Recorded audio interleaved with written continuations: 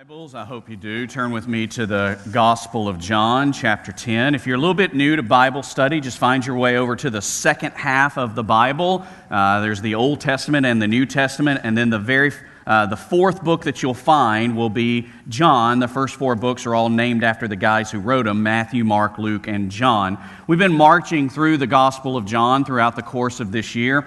And today we're going to land on chapter 10, verses 1 through 21, on a passage that is somewhat well known to many, many people, called the Good Shepherd, the idea of who Jesus is as this great shepherd. Earlier this week, we lost a legend. A man by the name of Stan Lee, who, very unbeknownst to many people, reshaped much of modern culture, died at the age of 95. Now, you would think with a description as somebody who was a man who shaped culture, it would have been somebody who was a bioengineer or a nuclear physicist or somebody who found a cure to a great disease. But Stan Lee was a guy who invented comic book characters. He is the guy who was the president of Marvel Comics. He began writing comics when he was in his 20s, and Stan invented characters like the Fantastic Four and the X-Men and Spider-Man. At one point, Stan was asked what he thought a real superhero is.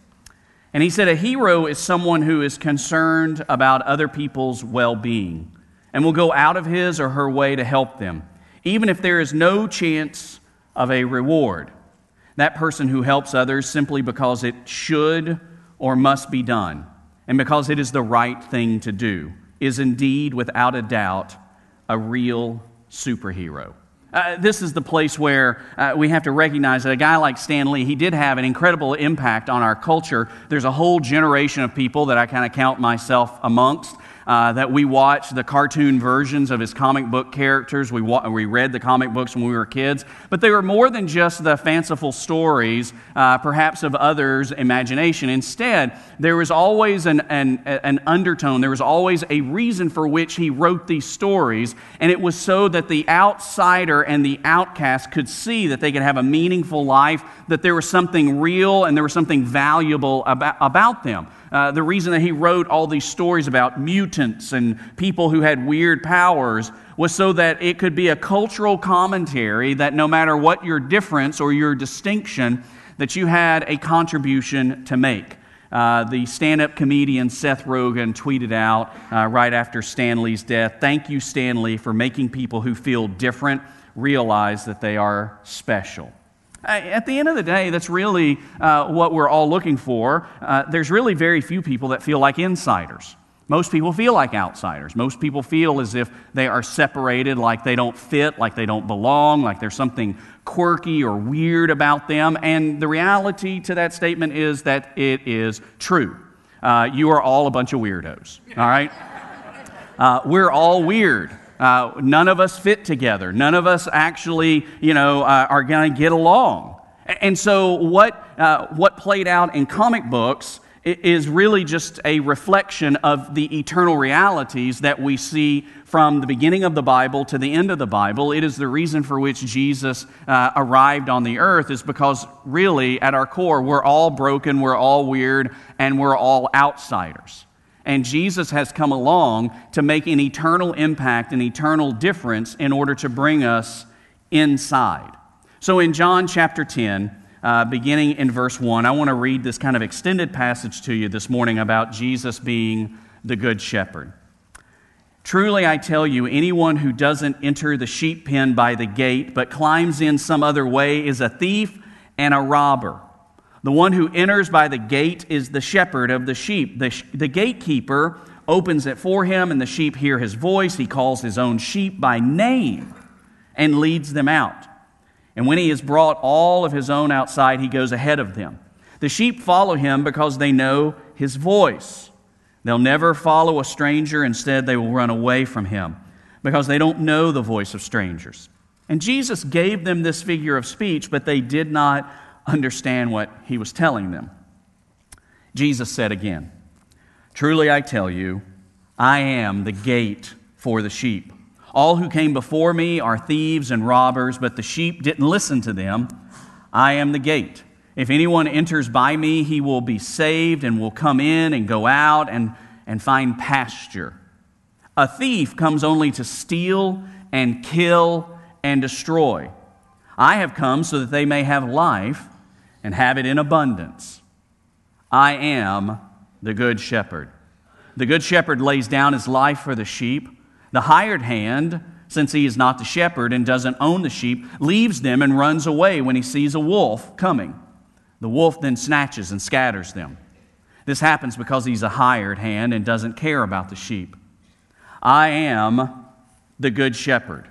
I know my own, and my own know me. Just as the Father knows me, and I know the Father, I lay down my life for the sheep. But I have other sheep that are not from this sheep pen. I must bring them also, and they will listen to my voice. Then there will be one flock, one shepherd.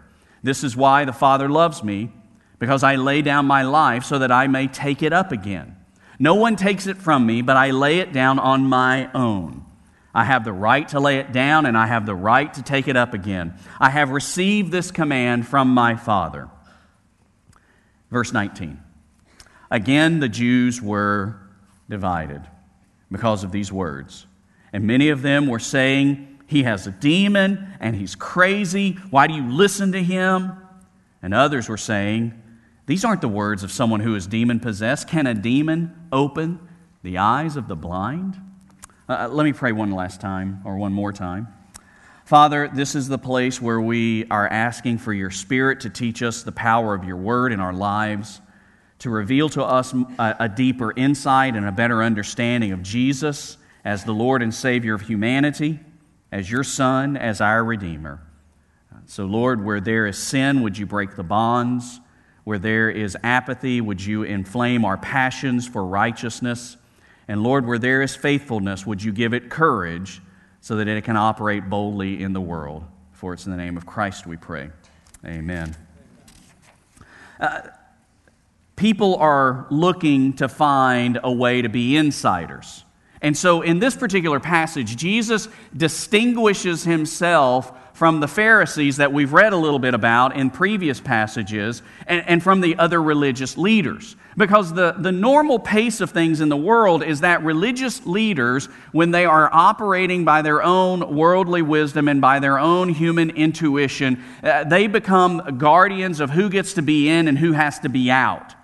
And so in the passage that we looked at over the last couple of weeks, there's this episode where there's a guy who is born blind. Jesus comes along, he heals him, and then the Pharisees are mad about it because they don't want to believe that Jesus really is the Messiah, and they go all the way to basically telling this man who everybody knows was a blind beggar who is now, can see and can operate in the world. They basically get to the point of rejecting him, and it says even in the previous chapter in John that they kick him out of the temple because they don't want him to be an insider. And so Jesus comes along in this next passage and he gives them this figure of speech about who he is in order to help people to understand these guys, these religious elites, these Pharisees, these hypocrites, these legalistic people are not the arbiters about who gets in and who has to stay out. Because let's be real. Let's get right down to it. If you and I become the arbiters, we become the ones who decide who gets to be in and who gets to out, who has to be out, we're not going to make good decisions because we're horrible people. All right, because we have preferences, because we have racism, because we have prejudices, because there are some people that we like and some people we don't like, and that gal that's down the street that always lets her weeds grow up too high, we would rather not associate with her because obviously she's of bad moral character. All right? And so we make silly decisions like that. And so Jesus comes along both to tell the guy who had been born blind that he had healed, all the way to all of his followers, and to make sure that all of the Pharisees within earshot got it, that you guys are not the ones deciding who comes in and out of the sheep pen, that only the shepherd can do that. And so in this metaphor, where Jesus has essentially called all these other guys false shepherds and thieves and robbers, it tells us 5 things about Jesus. Number 1, it tells us that Jesus wants to know you intimately. Now, this is not something where God wants to know you from a distance, that He wants to sit up in His throne room in heaven and peer down through all of time and space and kind of sort of maybe find you like a little blip on a radar. But instead, the shepherd wants to know the sheep intimately. It talks about how he calls them, how it is that the sheep know him by name, how they don't respond to the voice of strangers. He calls you personally, and he distinguishes one sheep from another. As a matter of fact, it says in the passage that he calls you by name. One of the most beautiful portions of the resurrection passage about Jesus is it happens very early on in the passage where Jesus is risen from the dead, where Mary and the other women have gone to the tomb in order to anoint his body, and they find that the stone has been rolled away. So they run and they find the disciples that are hiding, and they bring a couple of guys with them. And when they get there, obviously the tomb is empty, and an angel tells them that he's not here. But for some reason, Mary, it's Mary Magdalene, a woman who had been oppressed by evil spirits before Jesus saved her. She stays there near the tomb, and there was a garden nearby, and she stays there weeping. And Jesus, in his resurrected form, comes along, and he asks her why she's weeping. And she thinks he's the gardener. She doesn't know who it is that's talking with her. And so she says, if you know where they've taken his body, will you tell him so that we can go get it? And Jesus just replies to her with one word, Mary. He calls her by name. And she immediately recognizes that it's Jesus. We have a God who is in heaven who knows your name. So for everybody here that you think that you have been forgotten, that you've been left out, that somehow that the God of the universe is too busy to notice you, this is one of those passages where it says Jesus calls his sheep by name. He knows you. He knows all about you. He knows right where you are. He knows the pains that are in your life. He knows the victories you're about to experience. He knows the temptations that are constantly tripping you up. He knows every decision that you've got to make now and later. He knows you by name. Recently, the great novelist, modern novelist, Jonathan Franzen, who's one of these New York Times kind of best-selling authors, every one of his books hits the New York Times list. He wrote an article penning his top 10 rules for writing great novels. Rules number 1 through 9 are kind of things that just about anybody could have written or penned. Lots of novelists would have said the same things. But number 10 caught my attention, because it's a spiritual truth that we should all pay close attention to. He said, as number 10, if you want to write a great novel, you have to love before you can be relentless. You have to love before you can be relentless. And it is the love of God that is relentlessly pursuing you. It is the love of God that is relentlessly breaking through all of the barriers. It is the love of God that pushes the very character of God to know you intimately. And so you have this love from God that is going to relentlessly seek to know you. Number 2, he leads you carefully. The great shepherd knows you intimately, but he also leads you carefully. In the ancient world, one of the things that you would take note of, even in this modern day, if you go to the Middle East, is that shepherds do not drive flocks of sheep. They do not get behind a flock of sheep and yell at them and move them along. Now, some of you you'll remember that about 2 years ago when I first got here, I had been here for about 3 or 4 weeks. And one guy my age in the church said to another guy my age in the church, they were kind of jawing back and forth as guys are wont to do. And so this one guy who was originally from here in Florida said to another guy that was originally here in Florida, "Oh, you're just an old Florida cracker." To which the Alabama part of me said, "There's about to be a fight." Because in Alabama, you don't call somebody that unless you're ready to tussle, all right?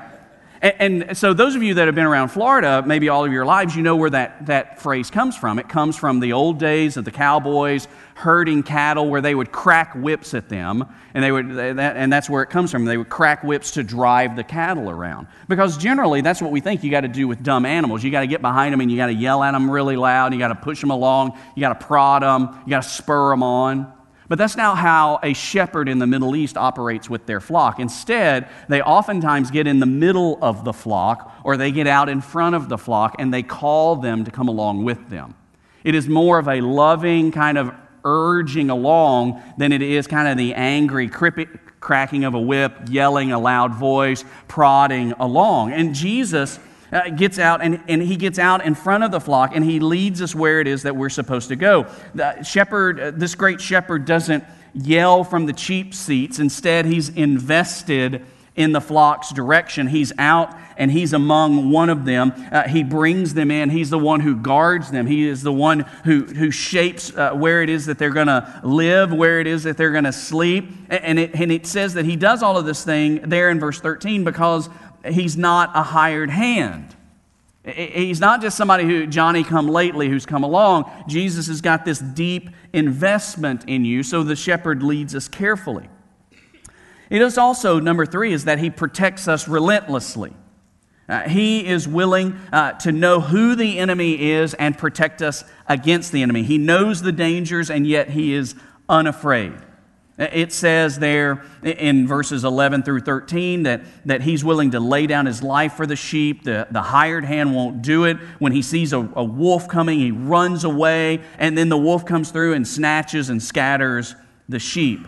And he does this because he doesn't care as much as the good shepherd. Whereas it says in verse 14, I'm the good shepherd, and I know my own, and my own know me. Now, this is the place where Jesus doesn't leave this work to underlings.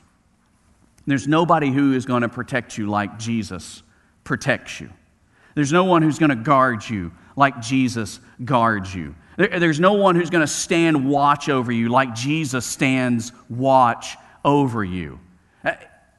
One thing that we never think about shepherds is what their real toughness is. I mean, every portrait I've ever seen of a shepherd where it was hanging in whether a children's Sunday school classroom or somewhere in the hallways of a church building, it's always kind of this kind of soft-featured kind of guy with a long flowing robe and a perfectly carved, shepherd's crook staff, and he stands there just almost like a southern gentleman, kind of overlooking, the hills where his sheep are. That's not the case. Shepherds had to be warriors. They had to be willing to fight and lay down their life and to fend off ravenous predators. The shepherd's staff had that hook on one end in case a sheep fell into a hole, and the shepherd would use that crook to grab it by the haunches. That's an Alabama term. Grab it by the leg and pull it out. But on the other side of that staff, it wasn't flat. It was pointed like a spear so that the shepherd could fend off any predators that were coming to eat and destroy the sheep.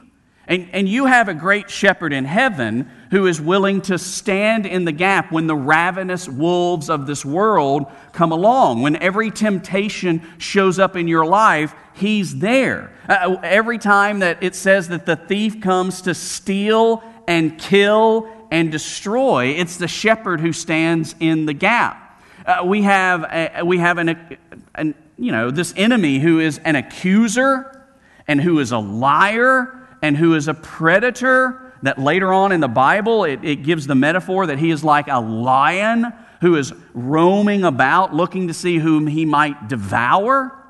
And Jesus is the one who stands against both the enemy that wants to devour you and the sin of your own heart that is destroying you. Jesus has come to destroy what is destroying you. He protects you relentlessly. Number 4, he satisfies you completely. As I said, the enemy wants to deceive and kill you. But look at what it says there in verse 10. A thief comes only to steal and kill and destroy. I have come so that they may have life and have it in abundance. Now, let me set a really important detail of context here. In the passage, and it is normal for us to think that the only enemy that we've got is on the other side of eternity.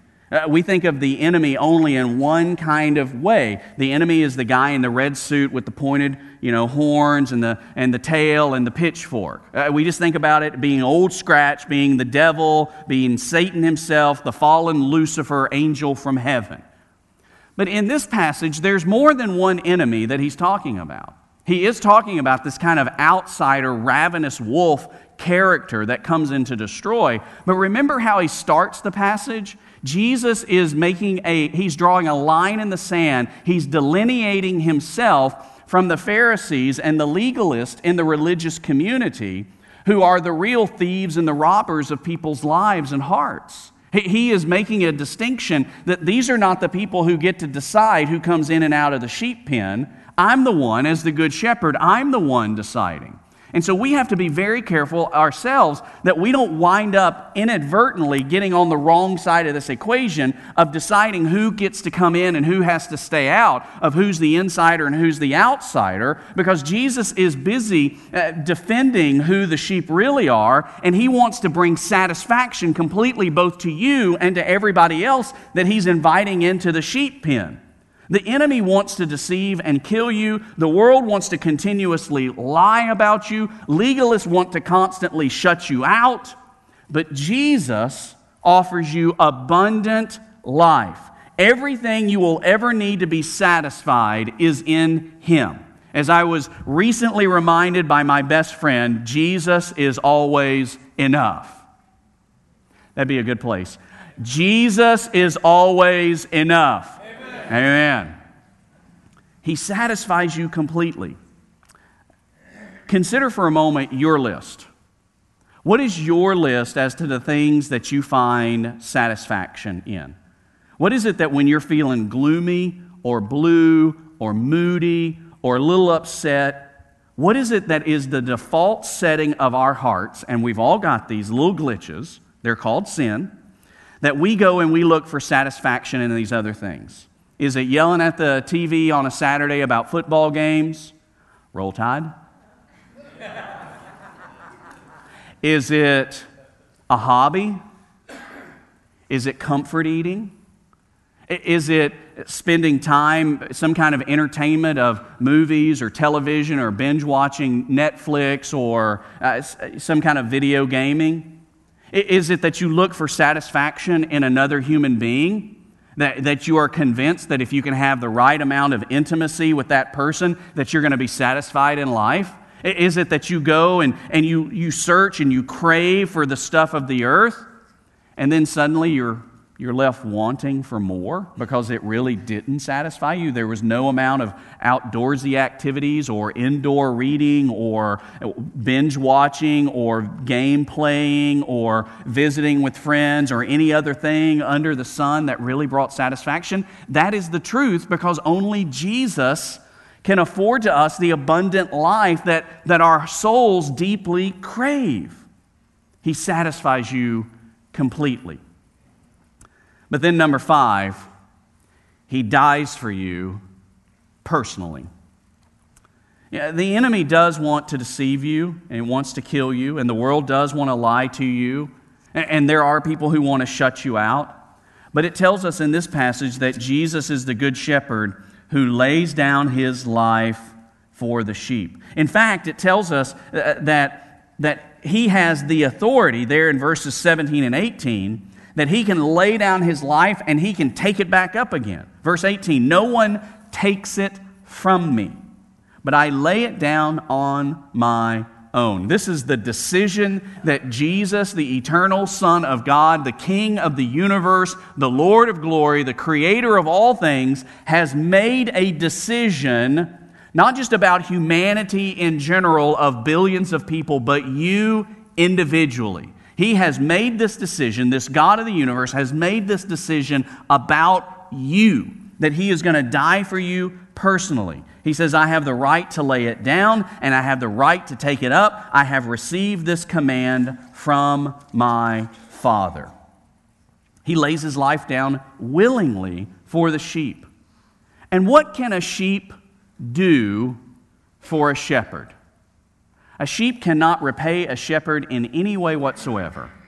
They are completely reliant for everything with zero repayment coming back. Sheep are dirty and nasty creatures who oftentimes will wheel around on a shepherd and bite him. They are not good pets at all. They're not intelligent. They get lost easily. They are distracted by all sorts of little things in the world.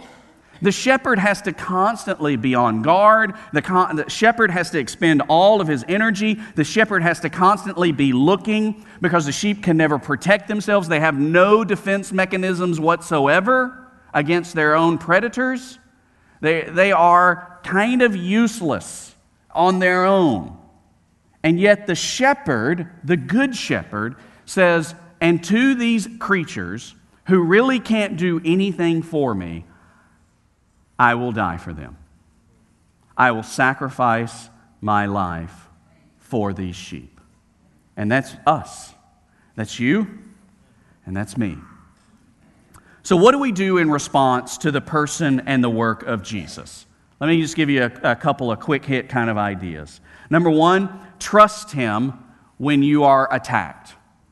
And all of you are under attack.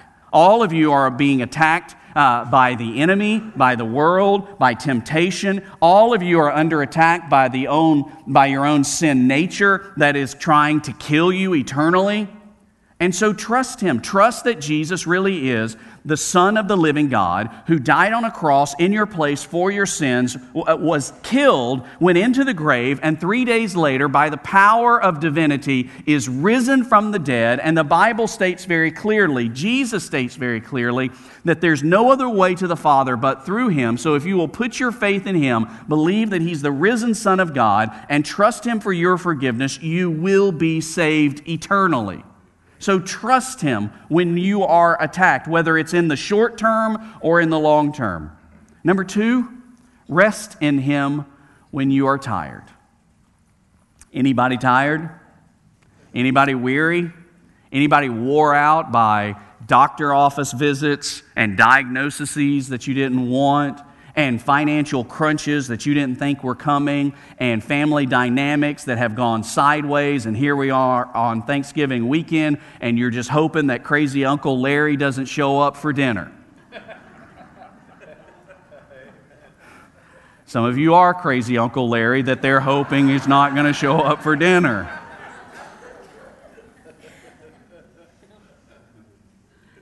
Here's what you can do in response to the Good Shepherd. You can rest when you're tired.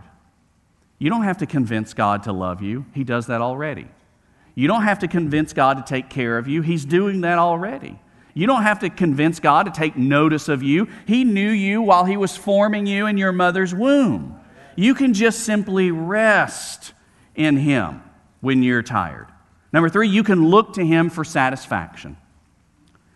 Rather than one more episode while you're Netflixing, rather than one more cupcake or piece of pumpkin pie while you're binge eating, rather than one more dip into the well of sin when you're looking for some kind of satisfaction in life,